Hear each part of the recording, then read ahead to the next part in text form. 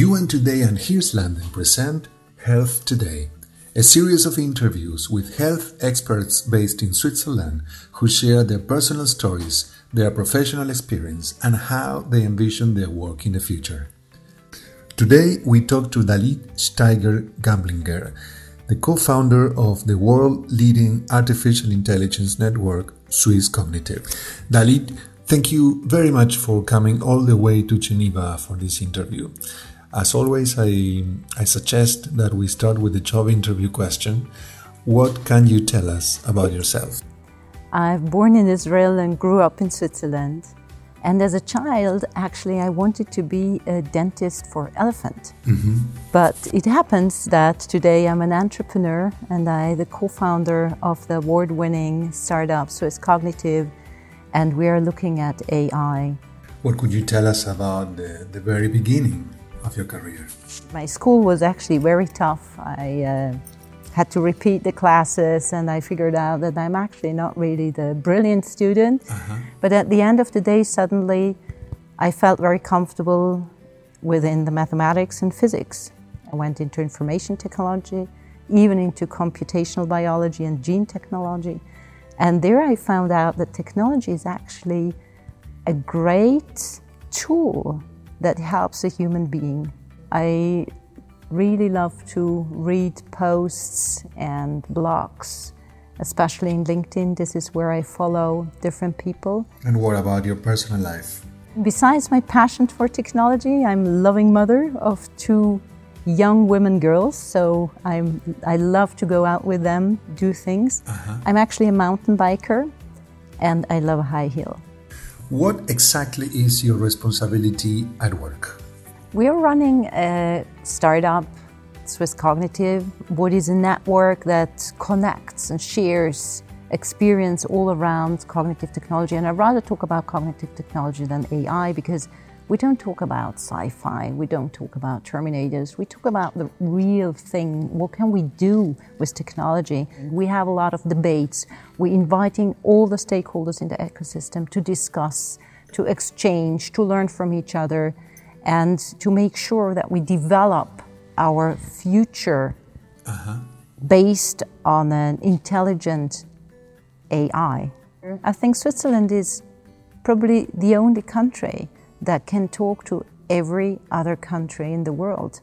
If they're going to listen to us, this is another question, but at least we have the ability to talk to them, to tell them what we think. And also with regards, again, to the human right, Switzerland has a great stake in there. And I think with AI, we see it as our responsibility and duty to step in all around the policy making and make sure, like the human rights with AI, that we have strong rules. Within those rules, we can develop and use this technology. People say, but AI is biased, for example. I say, what do you mean by AI is biased? It's a human being who is biased. So for me, it's like now we have the chance to unbias the bias. The algorithm is just putting the mirror in front of us, telling us, you know what? I got a biased solution or a biased result because this is just based on the data I'm getting. And the data we bring in to the system is the data at the end, how you and me are thinking. So for me, it's now a great chance to unbias to bias and make sure that we develop cognitive technology towards a human and a responsible and trustworthy technology. What does that mean if you have breast cancer and you go to the doctor and he tells you, okay, I look at the X-ray, I think it might be something. I have to talk to my friend in the US, in Australia. There is a professor, he's special or she's specialist in it. Now with AI, you can actually compare to thousands of similar pictures. I see. At the end of the day, it's still the doctor who is looking at me. It's still the human being. It's still a human being talking to a human being, and find out also on a psychological view, like where you're coming from, how you live, how healthy you are, how your appearance is. We still need that. Based on the responsibilities that you have, how would you foresee this job in the future? To predict now is very, very difficult. But one of the most important things for us is to make sure that we do a lot of awareness campaigning around the topic of AI, bringing it down to a level where companies see their chances, how they can incorporate the technology in their business. And there are different things. I mean, there is not only research and development, there is also about just doing your products and services smart. I understand. And this is a process. You know, in the old economy, we were always thinking in these silos. And how can I compete? I have to get bigger and wider and take more out of the market. And instead of doing this, I think in the future, and it's actually not in 10 years, I think this can come instantly. Next day, you're going to stand on the wrong tectonic plateau because someone just decided to do it differently. So what we need to see is which part of our business can we disrupt with technology? Do I want to go to a doctor who is a human being, but he relies on the technology, who does all the statistical evaluation, who checks different kind of x-rays, for example, with a huge database of other similar pictures? Or do I really want to be treated by a robot? Probably not. Unfortunately, I had to be quite a while in the children's hospital with my daughter when she was small. And I was sitting there, and I'm telling you as a parent, it's really tough if you sit there day by day and you see how stressed the nurses are. They don't really have time for the kids. This is one point why the parents are sitting with the kids there. But actually, I had a job. So I really had to take off to be able to sit there. And I was thinking to myself, you know, when the kid is in a good shape and she had a good day, if a robot will come and bring her the food, bring her the pills to take, and would even joke with her, sing with her, play with her, what's bad in that? But when she's doing really bad, if she has pain, and if she's afraid and she's crying, then she needs a nurse. And then the nurse would have time, because she's here when she needs her. And this is one of the things that I see, that we as human beings, we don't need to fight against the technology. We have to find a mutual way, a mutual beneficial way. How can we support ourselves? Because the human being is not as fast, is not as performant like the technology.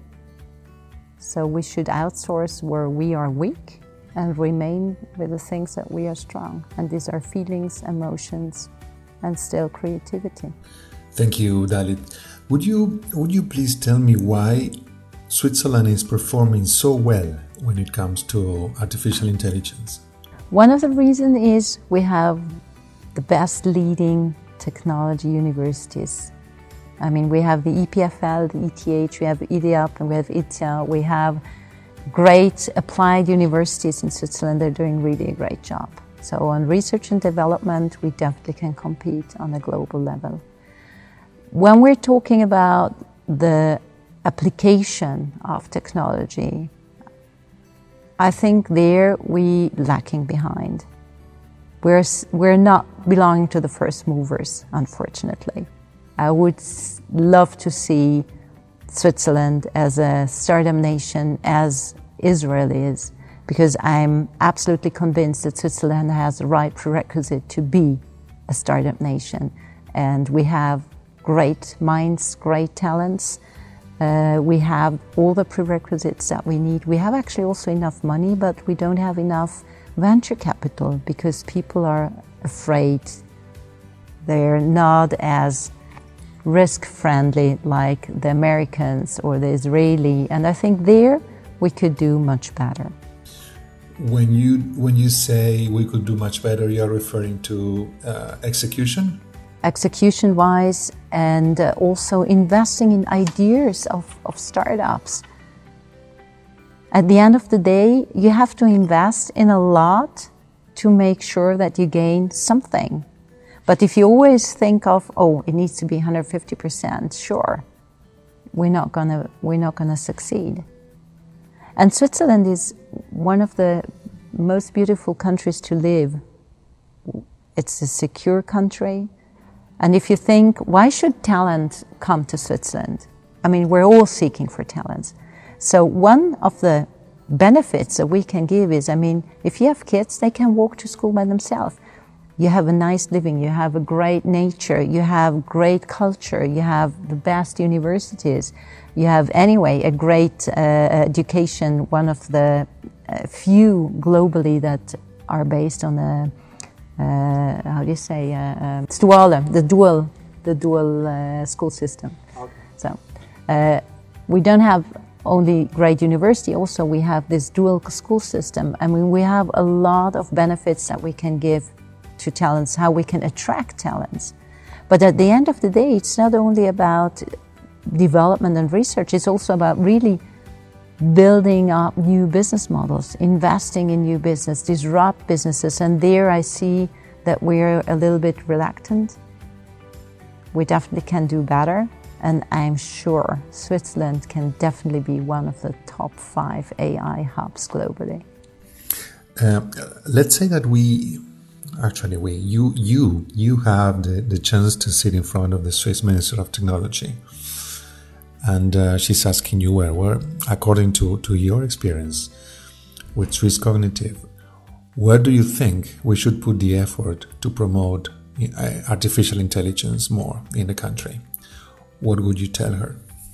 First of all, definitely encouraging, but encouraging is not something that at the end of the day, I mean, what I would say definitely is from a political perspective is we need to be able to attract talents.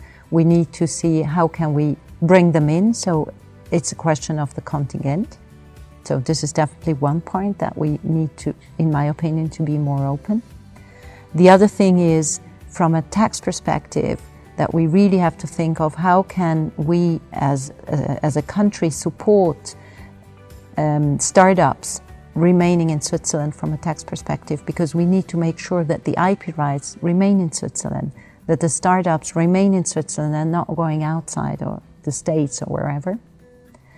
And the third thing, I think it's, and this is quite difficult, you know, like how much should they or must they get involved in the whole policy-making discussion, because on one hand, if you have too many regularities, you're stopping the development. And on the other hand, a government has also the duty and the responsibility, obviously, to take care about that. So there, what I would wish is to have more green fields, sandboxes, where different industry can try and do things, meaning for autonomous cars, for example, that you really have to give them the space. For example, an old airport, whatever, I don't know. So I think we need to give more possibility, more freedom to develop in a good environment, in an environment where you also can take risk to find out what can be applicable then if you go kind of out into the real world. What is your opinion about Elon Musk's proposal to insert a chip in people to access more and better information? What's your take about it? I have here my own boundaries, honestly. I mean, I'm sure that this will come. Absolutely, because I mean, embedded chips, I mean, we are dependent on organs, you know, I mean, that we can change an organ to survive, for example. So I'm actually convinced that embedded chip will be here faster than we can think of and that we wish. I mean, I have a huge respect about that. On the other hand, I must say, we rely also on the possibility of changing organs if you need to, if you're sick, if you have like something, or joints, that you have artificial joints, hips, knees, elbows, whatever. So this is also something that the old days, the human being would have thought this will never work, and it works. So I'm sure there will be a lot of positive things all around the embedded chip, how it can help us, how it can support us. But still there, I must say, I have a huge respect. What will be the outcome? Especially because if you there start to think of how you can attack chips, embedded chips, this is where I'm also very, very careful. So, when we talk about policies linked to international law, what state are we in when we think about artificial intelligence? I mean, this is definitely one of the topics of the UN, discussing policy making all around AI. And it's definitely also a topic of the AI for Good department. There is a lot going on, a lot of discussion. I can't remember the number of how many CARJAs exist already. And I think the biggest challenge that we have, and again, I would say it's even the bigger challenge than the human rights, but also the human rights is a huge challenge. How can you convince different countries, and I don't want to mention any country as a country, but we all know that coming from Europe, especially from Switzerland, we have a total other view on how human rights, children's rights, needs to be than in other areas of this world. And this is a huge challenge, because just one example that I would like to share. We have been in Zurich, had someone over from China. We walked through Zurich and crossed a street, and someone crossed by red, and he suddenly said, "That's so strange. There are no cameras around. How do you feel safe, Dalit, walking through Zurich if there are no cameras making sure that everything is secure?" And we were looking at him and saying, like, we don't like big brothers watching us. It's like, it's not allowed here. You can't have cameras all over. And then he said, but how can you then feel secure? And this showed me that he has just a total different point of view. And I even can understand if you raise like that, this is how you see it. So how do you want to discuss ethical aspects if you're coming from total different backgrounds? And this is the challenge. And this is why I think Switzerland has a huge responsibility to push this forward. Thank you so much. And the last question. Not all decision makers are determined to incorporate artificial intelligence into their organizations. So, in terms of execution, what do you think would be the way to convince them to understand artificial intelligence radiography or X-ray? I think it's even not that they don't understand. Sometimes they even understand what is going on, but they're sitting on their, clip, jump, I have my job, I'm going to be in pension in the next 5 years. Why should I actually invest into something that I'm not sure it's going to work? I have my bonus, everything is fine, is working. Why should I actually invest myself and go into the risk? And this is one of the things that I'm sure that if you would switch the scheme of, for example, bonuses, in my opinion, you can even give bigger bonuses, but after 10 years, for example. If someone really acts for the company, for the future generation, make sure that this company is still alive, is developing well in the next 5 and 10 years, then you did a great decision back. But if people are always taking decisions for the next 12 or 18 months, because it's just because of their own bonus, they're not going to think for the whole society or even for their company. So for that to happen, you would need to challenge the board, right? You need to challenge the board a lot, absolutely. And you need to make sure that they understand that every single decision they're taking, it's on the back of the future generation. And especially with regards to technology, the chances that we have, we need to give the people the freedom, the space to try. And this is perhaps something that we haven't touched base before.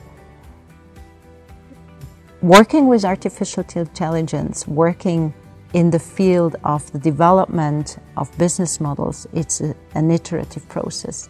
It's not a plug and play, and it's also not some nerds developing an algorithm based on an idea that comes from the business. It's really about merging the two. It's about an iterative process of trial and error and realizing what we want, what is the data actually bringing out, what do we have to adjust, also what we discussed about the biases. And this is one of the things that they need to understand. Give the people, the team, the possibility, the playground and the budget to try, to work together with startups. And Switzerland actually is very strong here with the PPP, public-private partnerships that we have. It's a great thing. But at the end of the day, and also universities are relying on that the big companies are investing the money. But, excuse my French, cover my policy, doesn't work here. If you want to succeed, you have also to be open to do things that might not work, but then you find out what might work. And you do something good for the future generations. So thank you very much for listening to this new edition of the podcast Health Today, produced by UN Today and Here's London.